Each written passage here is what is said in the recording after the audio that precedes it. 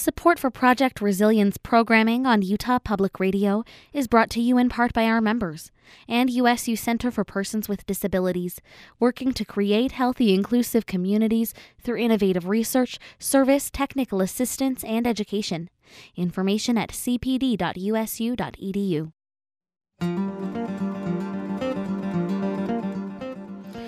Welcome to Access Utah. I'm Tom Williams.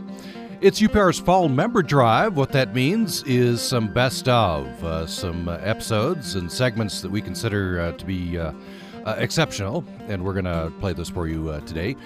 And that means we're joined by a very special guest. And today we're joined for the hour by USU Associate Professor of Communication Studies, Jason Gilmore. We'll present parts of several recent Access Utah interviews. We'll hear excerpts from an episode in June responding to protests against police violence in the aftermath of the death of George Floyd. From an episode in July talking about police reform in Utah. And from just last week with Carol Anderson, in which we talked about voting rights. And we welcome back Jason Gilmore. Welcome back to the program. Thanks for having me, Tom. So double thanks. I believe you're on sabbatical this year. I am indeed. Thank you so much for joining us. Thanks for having me. So I want to talk about just a little bit about you to begin the program. I don't ask you this very often. We just jump right in.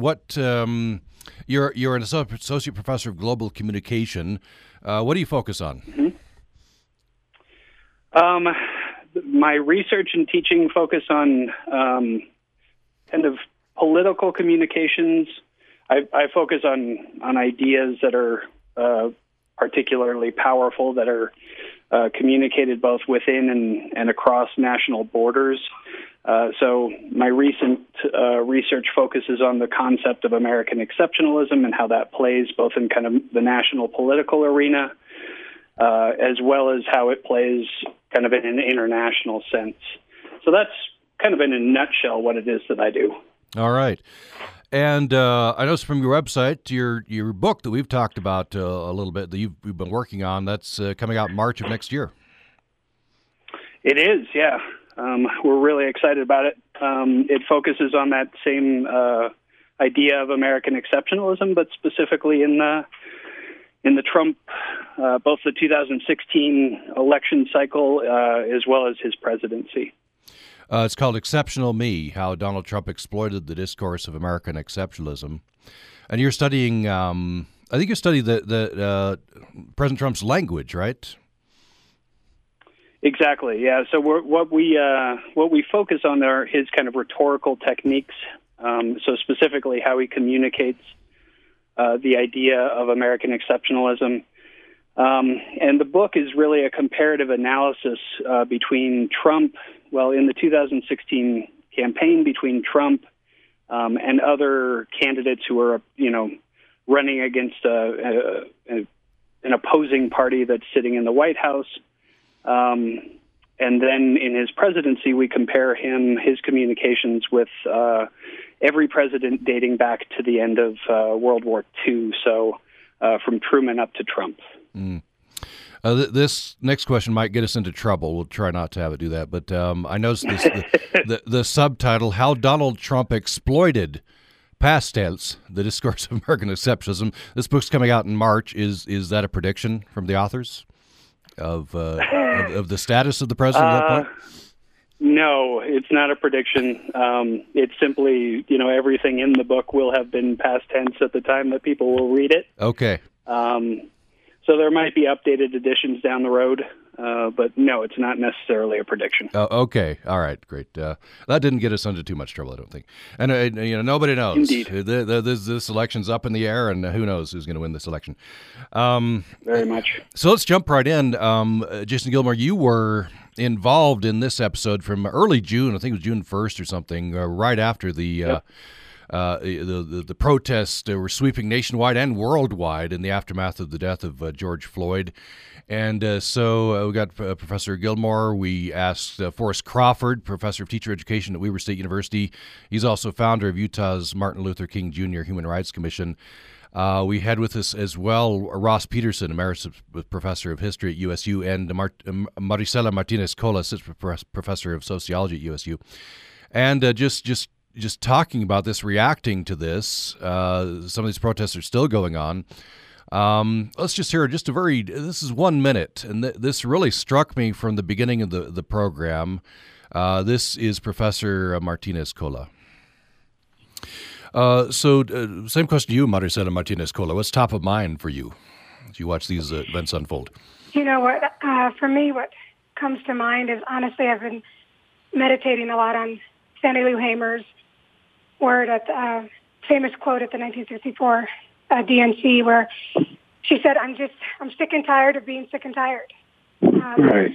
And that's what I'm sensing from people. And I think the thing that is so challenging is that this really is making people sick.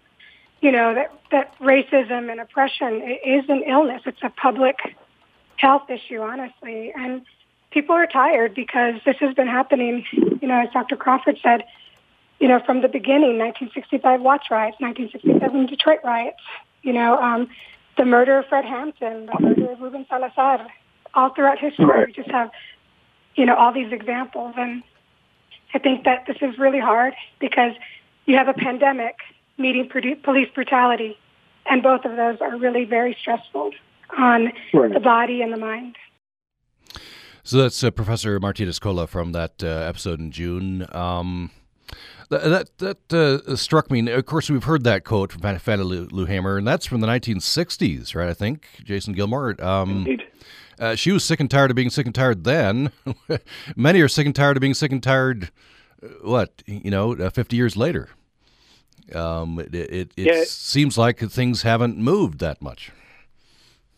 It really, I think that's kind of the crux of the conversation that needs to be happening on the national, and the international level for that matter, is that, those who are pretending like this is some recent phenomenon, or that it was something that was already taken care of and people need to stop complaining about, is just not a helpful part of this conversation, and it's not really taking into account the historical context of racism in the United States.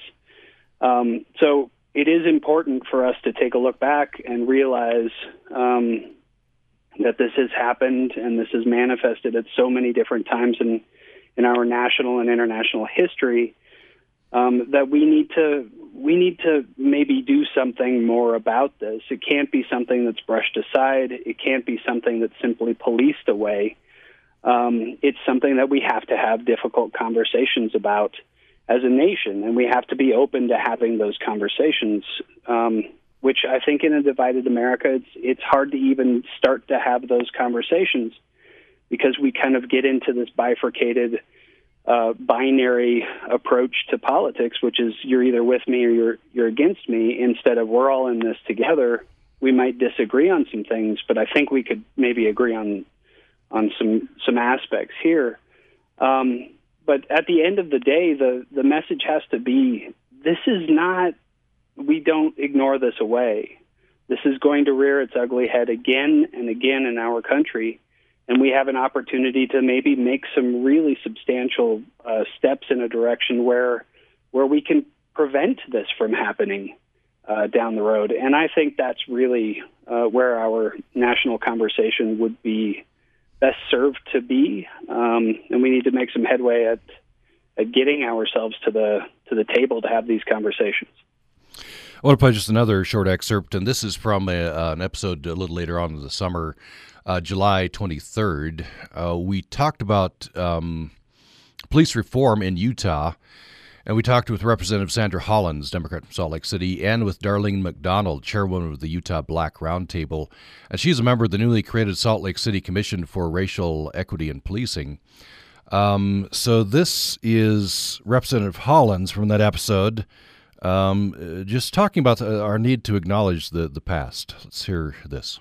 Representative Hollins, same question to you. So do you agree that the starting point is to admit we have a problem? And then where do we go from there? Absolutely, and I agree with everything Darlene says. But with that, I want to also add that we have to first acknowledge our past. We have to acknowledge that slavery did exist in this country, and we have to tell the truth about it. And we also have to teach it and not sugarcoat it. And I think part of that is part of the issue. We don't want to talk about our past and what led us to this point. So I think that's part of what needs to be done. But we also, as you said, we also need to acknowledge our own biases.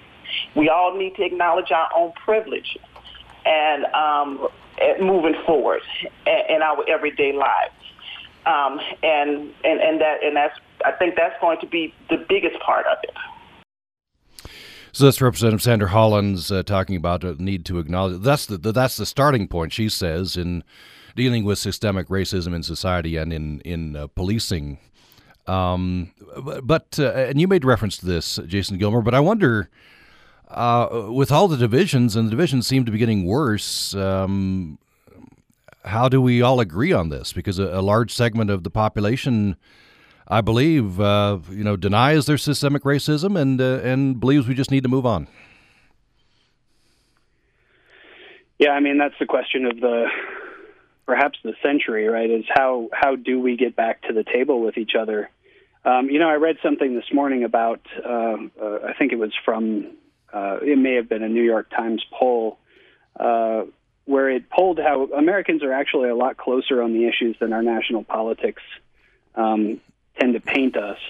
And the problem is our national politics rely on that same binary, you're with us or you're against us narrative that always divides us. And, it's the nature of politics. You vote for me and you vote against the other person. You have to be for me and against the other person, or at least that's how our elections and our two-party system have taken us in that direction.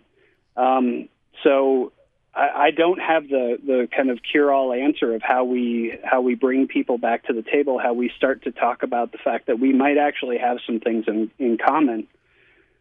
I've read enough narratives on the kind of denialist side of things to know that it is a troubling issue, but it's one that I don't think a lot of people have the tools to talk about and to understand, because we're not together at the table. We're not having a conversation that says, here's my perspective on this, and done so in a respectful manner. I know there are a lot of people out there who would like to take some space at the table and have those conversations. And maybe that's what it comes down to, is the group of people who are willing to reach across the aisle and find some common narratives that can appeal to that bifurcated sense, or that the two parties on the side of the divide in America, to model that behavior for them and to show them that it's not toxic, it's not dangerous, and they're not dealing with the enemy. They're dealing with other Americans who are also concerned about their community, and maybe find a common narrative. So I think it does take those of us, I count myself in that group of people, who are willing to have a conversation across the divide, who are willing to sit down and listen, and see if we can't find some common narratives, again, that can create a larger movement. Well, we'll go to a break soon, and when we come back, I want to hear about a 10-minute passage. Usually you have shorter segments, but I thought this was so extraordinary from that episode in July, where Representative Hollins and Ms. McDonald started talking about their lived experiences as black women and their families. And I thought that was just fascinating, to hear their experiences from their own mouths. We'll hear that after we take a break. But before we do that, Jason Gilmore, let's take care of the business why we're here today, which is to raise money for Utah Public Radio. So we have some exciting news. Vernie Heaney, a wonderful listener in Vernal, has put up a $600 dollar-for-dollar match this morning. That's now until noon, up until $600. So That's during Access Utah Radio Lab and Latino USA. And so this morning, your pledge will count for 2. She'd especially like to challenge all of UPR listeners in Vernal and the Uinta Basin to meet this challenge by making this donation this morning. I second that. I'm from the Uinta Basin. Vernal would also like to challenge all UPR listeners who are school teachers or retired school teachers. So that's wonderful. That is a $600 dollar-for-dollar match from Verna Heaney. Your money doubled this morning, so hope you take advantage of that. Here's how you reach us, 800-826-1495, 800-826-1495. If you're listening in the evening, don't call, but all day you can use this contact point, upr.org, upr.org. We thank John Gilbert and Hisaku Kure from North Logan, Tim Hudson from Hyde Park, Darcy Ostergar from Logan, and Elizabeth Larson from St. George. They've called in recently. Thank you so much. Won't you add your support to theirs? Jason Gilmore, why should fellow listeners give to UPR? I think the conversation we're having right now is an example of what I'm talking about being willing to have conversations that are difficult, being willing to listen to other people's stories without having to try and tell their narratives for them, providing a space for us to have these conversations, these difficult conversations that can lead us as a nation in the right direction. I commend you for being willing to have these conversations, for bringing this time and time again to Utah Public Radio. And the thing is that these are the spaces that we need. And so, I'm a sustaining member. I really think that people need to step up in these types of situations and say, we need to keep live our sources of balanced information, of thoughtful conversation, and supporting UPR. I can't think of any better way to do that. Thank you, Jason Gilmore, and appreciate your support as well. And so if it's time to renew your membership, or perhaps you're a potential new member to Utah Public Radio, kind of unsure how this works, just a couple of minutes, you go to our website, upr.org, fill out the online form, and there you go. You'll feel better about your listening. That's a phenomenon we've heard over and over again once you take ownership. And today, this morning anyway, up until noon and up until $600, Verna Heaney is doubling your money. So have your money doubled by Verna Heaney. She's offered to match dollar-for-dollar all pledges made during this time, and would especially challenge all UPR listeners in Vernal and the Uinta Basin, and UPR listeners who are school teachers or retired school teachers. So thank you for that match, Verna Heaney. And I'm thanking you in advance for your pledge. We'll have a break now. We'll come back more with Jason Gilmore. Utah Public Radio programming is supported in part by our members and the Cache Valley Visitors Bureau, showcasing the great outdoors with hiking, fishing, and camping. Information on trails, campsites, and more available online at explorelogan.com or visit 199 North Main in Logan. Did you know that researchers are developing apps to help with depression? Studies have found that online programs can help people learn acceptance and commitment therapy, or ACT, which has been proven to help with a variety of mental health issues, including depression and anxiety. People who are unsure about starting therapy can first learn ACT skills using an online program and then progress to therapy sessions. The ACT model teaches skills that can be applied in a variety of ways, such as mindfulness, time management, and handling challenging emotions. This segment of Did You Know That has been brought to you by our members and the Emma Eccles-Jones College of Education and Human Services, committed to mentoring tomorrow's educators, researchers, and clinicians, located on campuses in Logan and 26 other sites throughout Utah.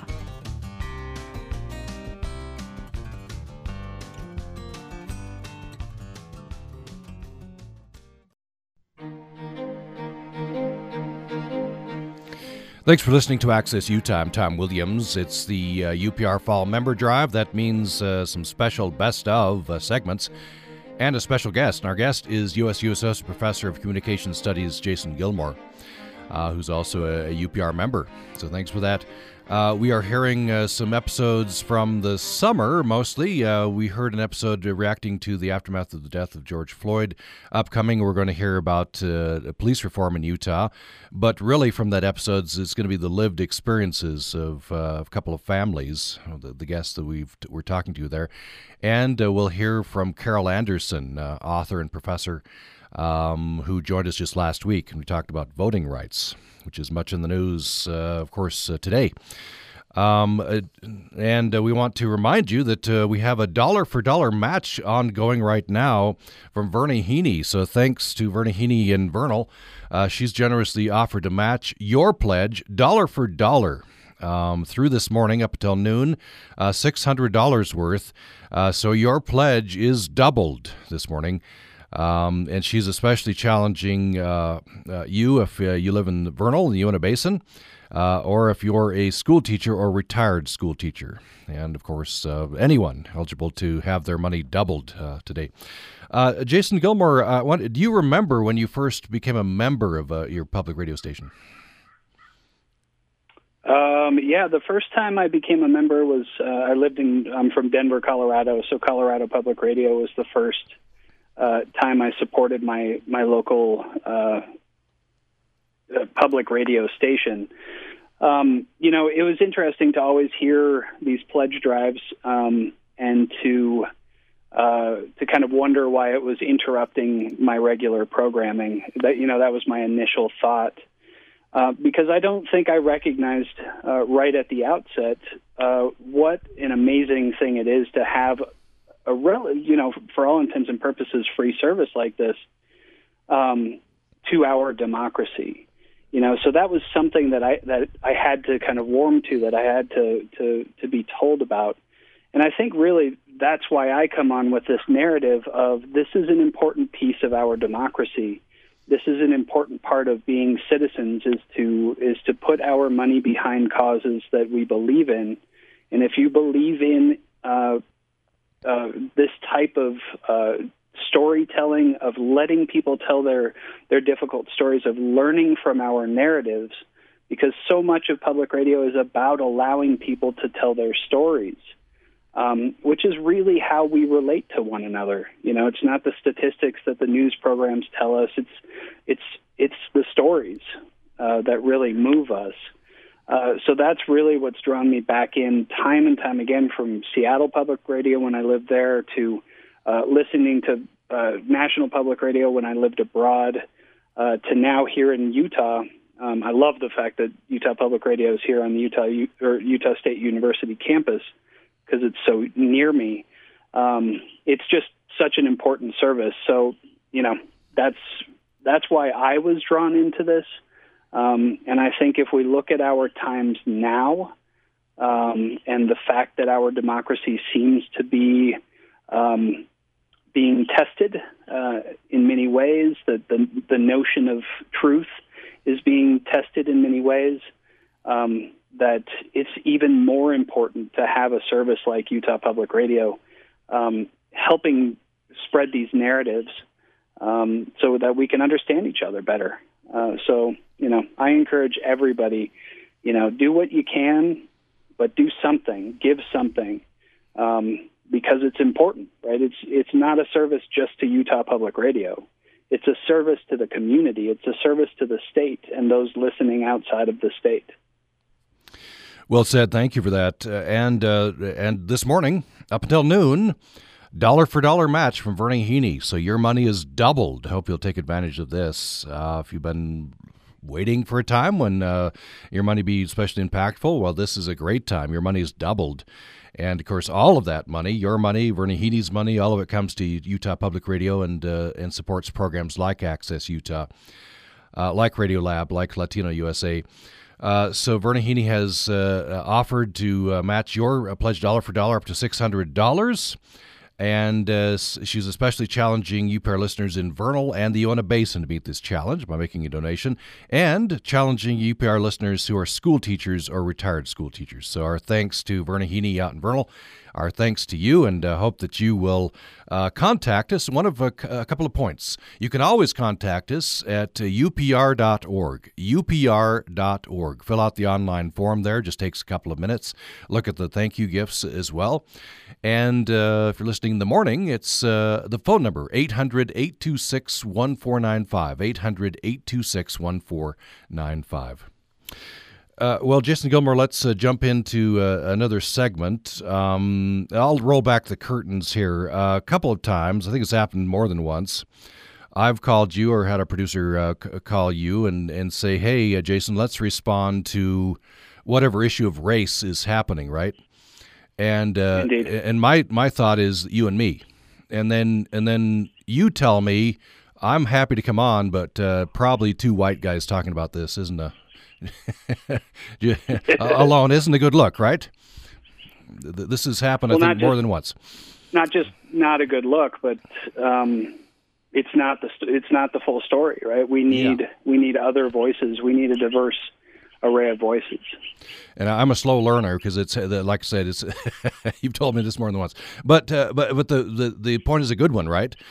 Because you and I, for one thing, have very different lived experiences than than black people, for people of color, for example. Indeed, I mean it's important that we're here having the conversation, providing the space, without a doubt. I mean, I think using your position at Utah Public Radio to provide a forum for this type of conversation to happen is incredibly generous. It's incredibly important, but also recognizing that our perspectives on these things and our stories have been sometimes the dominant, or not sometimes, but for the longest time have been the dominant perspective. And so it's important that we bring in the voices who this is most affecting. So I'm with you entirely on that. So that's a lead-in to this segment. This is an episode from July. And, of course, the ongoing protests in the aftermath of the death of George Floyd, the impetus is police reform, right? And so Salt Lake City created a Salt Lake City Commission on Racial Equity in Policing. And a member of that commission is Darlene McDonald, chairwoman of Utah Black Roundtable. So we had her on this program. Also, we had Representative Sandra Hollins, Democrat from Salt Lake City, who's worked in this area. And, of course, we talked about police reform and what that would look like. But in this passage, it's about a 10-minute passage, these two great women got talking about their lived experiences and the lived experiences of their families. And I found this so impactful because it's so different from my lived experiences, and we can learn from this. So here's an excerpt from this episode on police reform. Darlene McDonald, I would like to have you talk a little bit about the implicit bias training. I guess bringing biases that we have forward to consciousness, right? A lot of it's unconscious. A lot of it is unconscious, and a lot of it comes also from our media and what type of media we consume, I should say. How do we look at each other? And how do we look at each other? What do we assume about each other? One of the greatest examples is the elevator example, right? When a white woman gets on the elevator and a black man gets on the elevator, she will clutch her purse tighter. Or you see a black man walking down the street, you cross the street. How do we look at people, the way that we view African-American women, the words and the adjectives that are used to describe African-American people and women especially? This is something that I speak about a lot on social media. And when we think about and talk about especially our legislators of color and how we describe them, if they are firebrands or anything that we use, and we associate those words with people of color, especially people of color, that we don't associate with our white male legislators or even white female legislators. So these are things that I speak about and train on and have been trained on to look for when we talk about implicit biases and how we need to address that in everything that we do. And that's going to be the work going forward, especially when we look into the systemic racism within all of our institutions, whether it's from policing, financial, electoral, education, all of it. We have to address the implicit biases. I was reading a column just a few days ago. The columnist said something that's really struck me. He said that before we can, or we won't be successful in eliminating or reducing systemic racism in the police department until we are successful at the society level. I don't know what you think about that. Is that for me or Representative Holland? I'll start with you, Darlene McDonald. Yes. Okay. When you change the institution, you change the people within the institution. We have to understand how policing in America came about, and that speaks directly to what Representative Holland has spoke about earlier when she said, know our history. We must learn our history. And when you learn the history of how policing in America started and its tie-in and relationship to slavery, then you learn exactly how and why policing is the way it is, especially the over-policing of communities of color. You don't have the same type of policing in communities of color as you have in white communities. Protect and serve the communities, and white people will have a positive view of policing when it's protect and serve. They'll walk the streets in the community to form those relationships, and you wouldn't think anything of it. That is not the same in communities of color.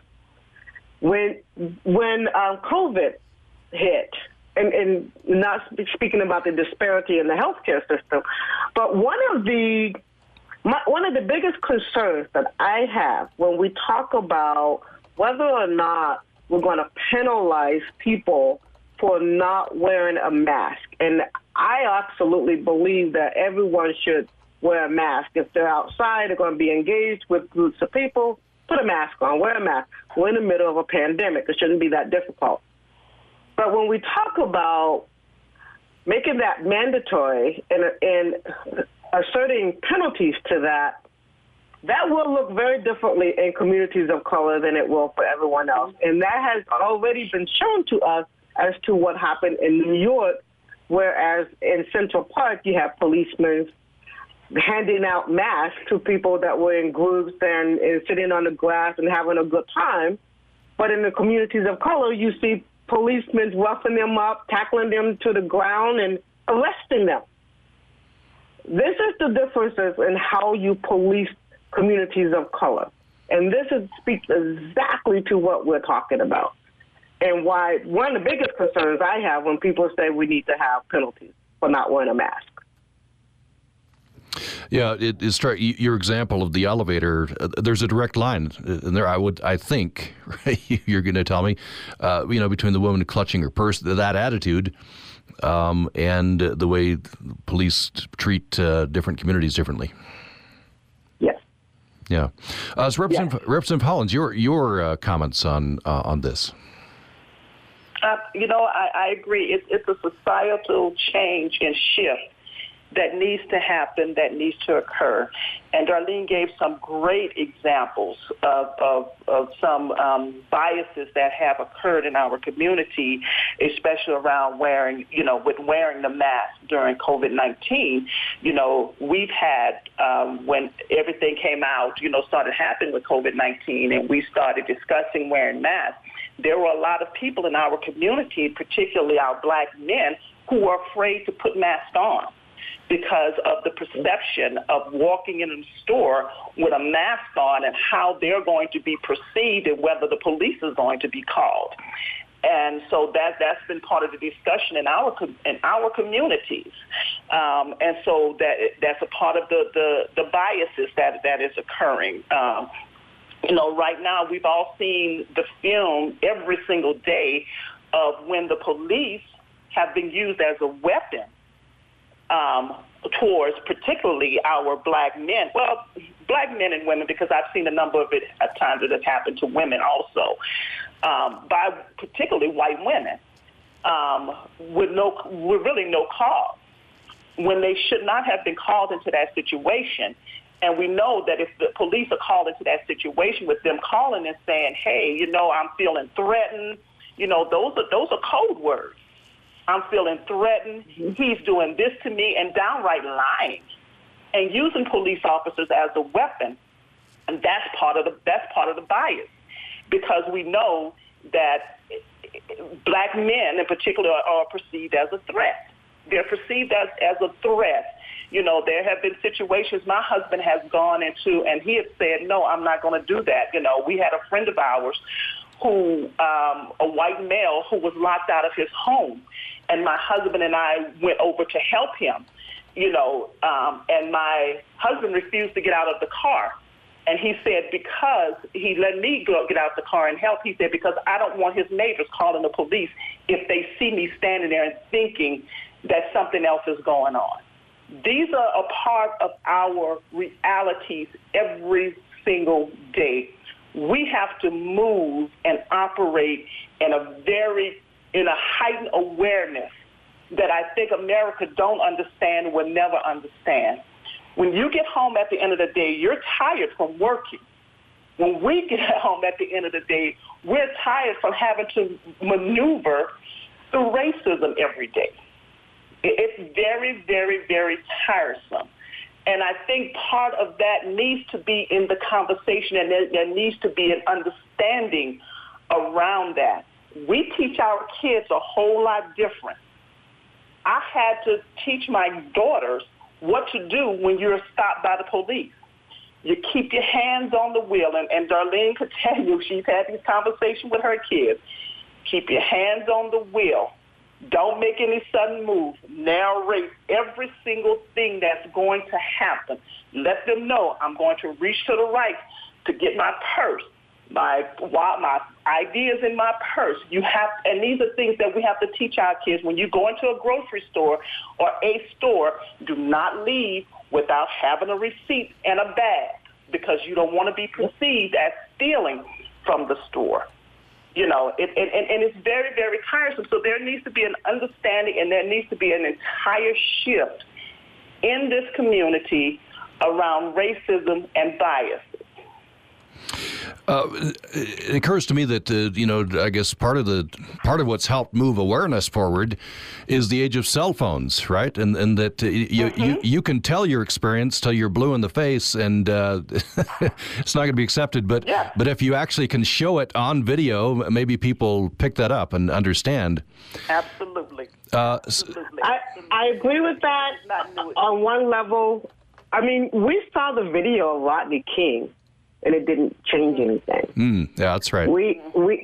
Yes. I mean, the prosecutors in the Ahmaud Arbery case, they had the video. They had videoed them shooting him as he was jogging. So it's not necessarily just having it on video. We have many videos of many of these injustices. There also must be accountability as well. And not just the video. The videos are helpful. It is awakening the consciousness, yes, and allowing people to see what is happening, more people to see what is happening. But we must also have accountability as well. So that's from a conversation in July, conversation about police reform, with Representative Sandra Hollins, Democrat from Salt Lake City, and Darlene McDonald, who's chairwoman of the Utah Black Roundtable and member of the newly created Salt Lake City Commission for Racial Equity in Policing. Jason Gilmore, I was so struck. I mean, I was struck during the conversation. I was even more struck going back and listening to that, preparing this for today. That it struck me as so valuable to hear these experiences. These are not my experiences, especially that I can't remember which one of these great women said, when you get home at night, you're tired from your day. When we get home at night, we're tired from navigating racism. Yeah, I think about my own experiences being pulled over. I think the last time I was pulled over by a policeman, I was apologized to and sent on my way. The thing is that my experience is not the same. But the thing is, as a white person, I think in this situation is that we have a couple of choices when it comes to listening to these stories, or at least I think this is how it plays out on our national scene, is number one, we can believe them when they tell this story that they are experiencing the world different from us. And that is a meaningful thing to say, I believe you, right? I believe that this is actually happening. I mean, the videos definitely help with that on a national level, but on the personal level, I think it's an important, people need to make that step and say, I believe you, because the other option, or at least the other thing that I see so many people do, is step in and say, well, but, and then they start to tell their story for them so that it makes them feel more comfortable about having the privileged position that they're in, right? Oh, well, but it's because there's so much violence in the black community, or, well, they were probably doing something wrong, or, this kind of step to not believing the stories that they hear, even though they're hearing very real and in some cases seeing very real differences in the experiences. And as a white person, it makes no sense to me that you wouldn't believe somebody who's telling a story, and that story is being told over and over and over again. But I understand it on a psychological level because people want to protect themselves. They want to think that no, this isn't really happening. And no, it's the same in my community as in their community.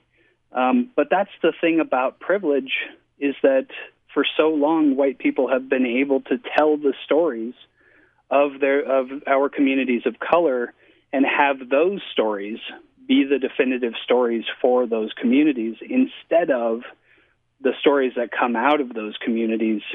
And that is part of the problem. Right, is that the stories that become the definitive stories are told by people who don't have those experiences, because they don't believe or don't want to believe the actual stories that are coming out of those communities. So the funny thing is that and we were talking about this when talking about supporting public radio, is what is your contribution? And I got phone calls after the last time I was on the show after the George Floyd killing. A lot of white people turn to me and say, what can I do? Right? I feel powerless. I want to help. I want to do something. This is hugely important in our country that people feel this need. But they're also perplexed as to what I can do. And there are small things, right? There are bigger things that you can do. You can get involved. You can change things in your own organization. You can have these conversations. You can make sure that you're not definitively telling the story of somebody else. But the small step of saying, I believe you, I believe that this is going on, is part of your contribution, right? And making sure that people around you understand that as well, that you believe this story and that you are going to work to make sure that this story becomes the definitive story, that people get to tell their own story, that we don't get to tell it for them. Yeah, well said, well said.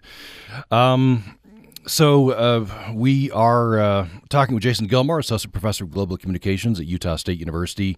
We're hearing some best of Access Utah, and the main purpose today is to raise money for Utah Public Radio. It's our fall member drive. And exciting news, Vernie Heaney in Vernal has put up $600 in a dollar-for-dollar match. So your money is doubled this morning up until noon. And so she's especially challenging listeners in Vernal and the Uinta Basin to meet this challenge. Also, listeners who are school teachers or retired school teachers. So thanks for that challenge. Your money doubled this morning. Hope that you'll take advantage of this. You can go to upr.org, and take care of that with the online form. Just a couple of minutes out of your day, and you'll feel good having taken care of that. upr.org. We thank several who have called in during this hour. Thank you so much for responding. A listener in North Logan who didn't want to be acknowledged on there, but says we listen every morning and have been for years and years. Thank you so much. Richie and Kristlyn Call from Logan. We love UPR, they say. We love listening to Carrie and Tom. It's been a special treat to get to hear the segments put together by Mary Hears. We listen as often as we can. Thanks, they say. Thank you to you. John Ellerbeck has called in from Logan. Preston Culver from Hiram says, thank you. I'm happy to have the service. And a listener from Mendon has called in as well. Thank you. All of those great folks have had their money doubled this morning, and you can as well. Vernie Heaney has put up $600 for that purpose. Let's take a break. When we come back, one more Best Of segment. UPR's Debunked podcast is made possible by our members and the Substance Abuse and Mental Health Services Administration Rural Opioid Technical Assistance Program, offering programs to address barriers of access to rural communities related to opioid use disorder. And Utah Tourism Industry Association, presenting the first ever virtual Utah Tourism Conference. September 23rd and 24th, watch parties in Salt Lake, St. George, Ogden, and Logan, limited to 50 people, with COVID-19 safety precautions in place. Information at utah.tourism.org.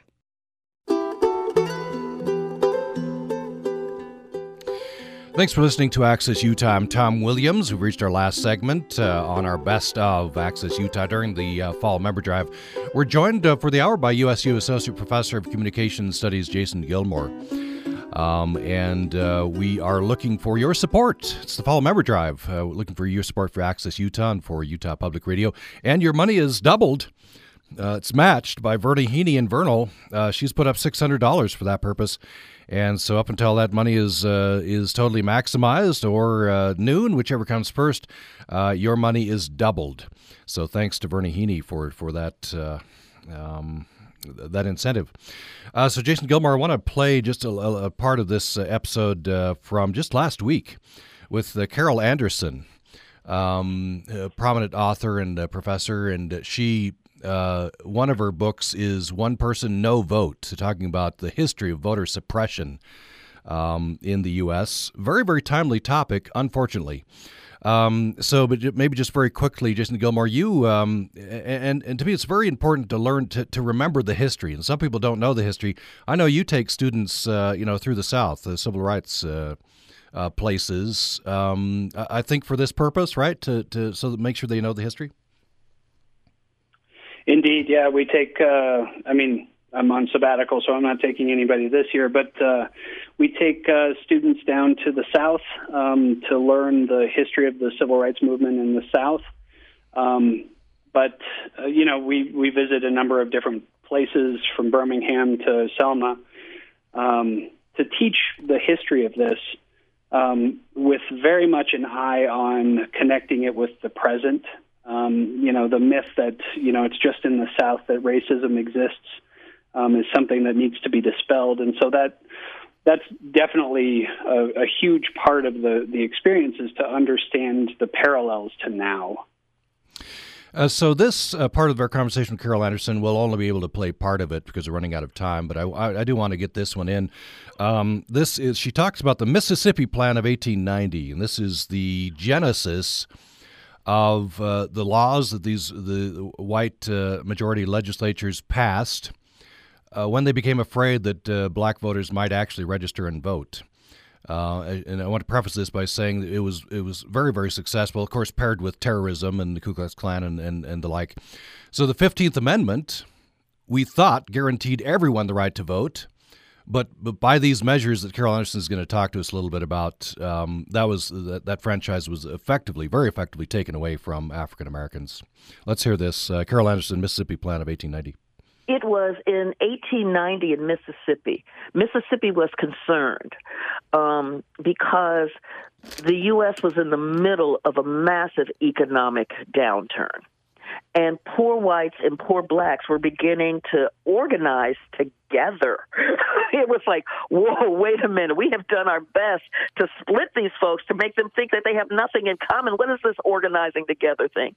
And so the Mississippi State Legislature came up with a plan. It was called the Mississippi Plan of 1890.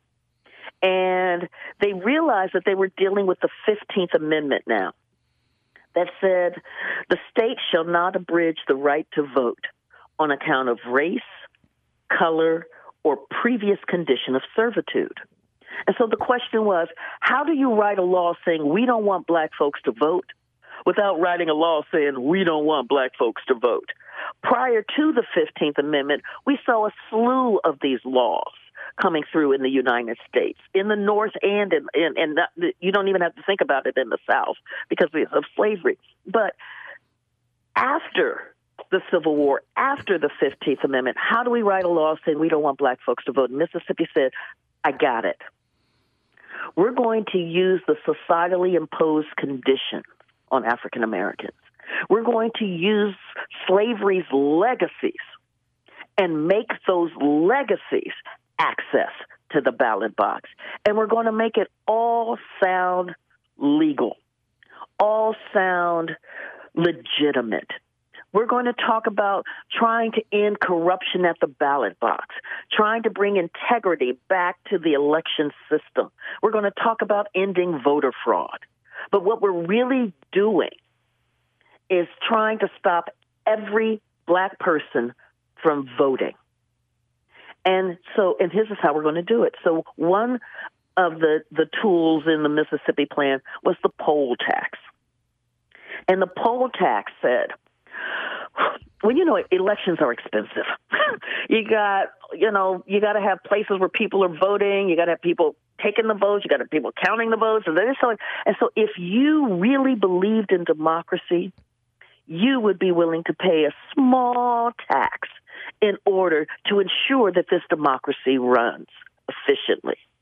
So you see right there, it flips the onus onto the citizen and not onto the state for ensuring free and fair elections. If you really believed, you would pay. But the second thing that it does is that it preys on the systemic poverty of the black community, born out of centuries of unpaid labor, followed by the Black Code, followed by sharecropping, so that the poll tax in Mississippi actually amounted to 2 to 6% of a Mississippi farm family's annual income. So while it might sound nominal, imagine paying 2 to 6% of your annual income to vote. And the poll tax was cumulative. So if it took you years to be able to come up with enough money to pay, you owe, and it took you 20 years, you owe 20 years of back poll taxes before you could vote. Poll tax was lethal. Lethal. And then Carol Anderson goes on to talk about the literacy test, the understanding test. And if one tax or test didn't get you, then the other one would, effectively disenfranchising African Americans down to under 3% of. And I think she says in 1965 Voting Rights Act. Before that was passed, 3% of African Americans in the South were able to vote. So it's important to know the history. We're out of time, so not a chance to talk about this, but I wanted to play that for our listeners. So Jason Gilmore, just about a minute and a half left. Your final appeal to fellow listeners, why should they give? I teach a lot of different values in my classes, and I think the value that I would kind of bring to right now is the value of contribution. What is your contribution is a question I always ask my students. How are you going to contribute? What is it that you're going to bring? You got to play to your strengths. You're not going to always be an activist the way everybody else is. You got to find your own unique contribution. And, in a place like this, something so easy as to just donate quickly to Utah Public Radio that you know through this hour you've seen is willing to have these conversations, is willing to allow people to tell their own stories.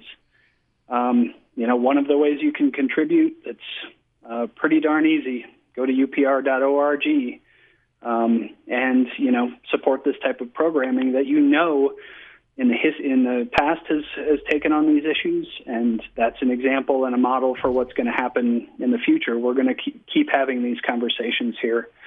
So if you're looking for a way to contribute, well, here's one readily available right in front of you. Well, thank you so much. Jason Gilmore, Associate Professor of Global Communications or Communication Studies at Utah State University. Thanks so much for joining us. Thanks so much for having me, Tom. And here at the end, just want to acknowledge Jack Green from Smithfield has called in with his pledge, which has been doubled now. He says, love Tom's Access Utah program and many others. Thanks, Jack. Thanks to everyone who's pledged, and keep those coming. UPR.org, and thank you.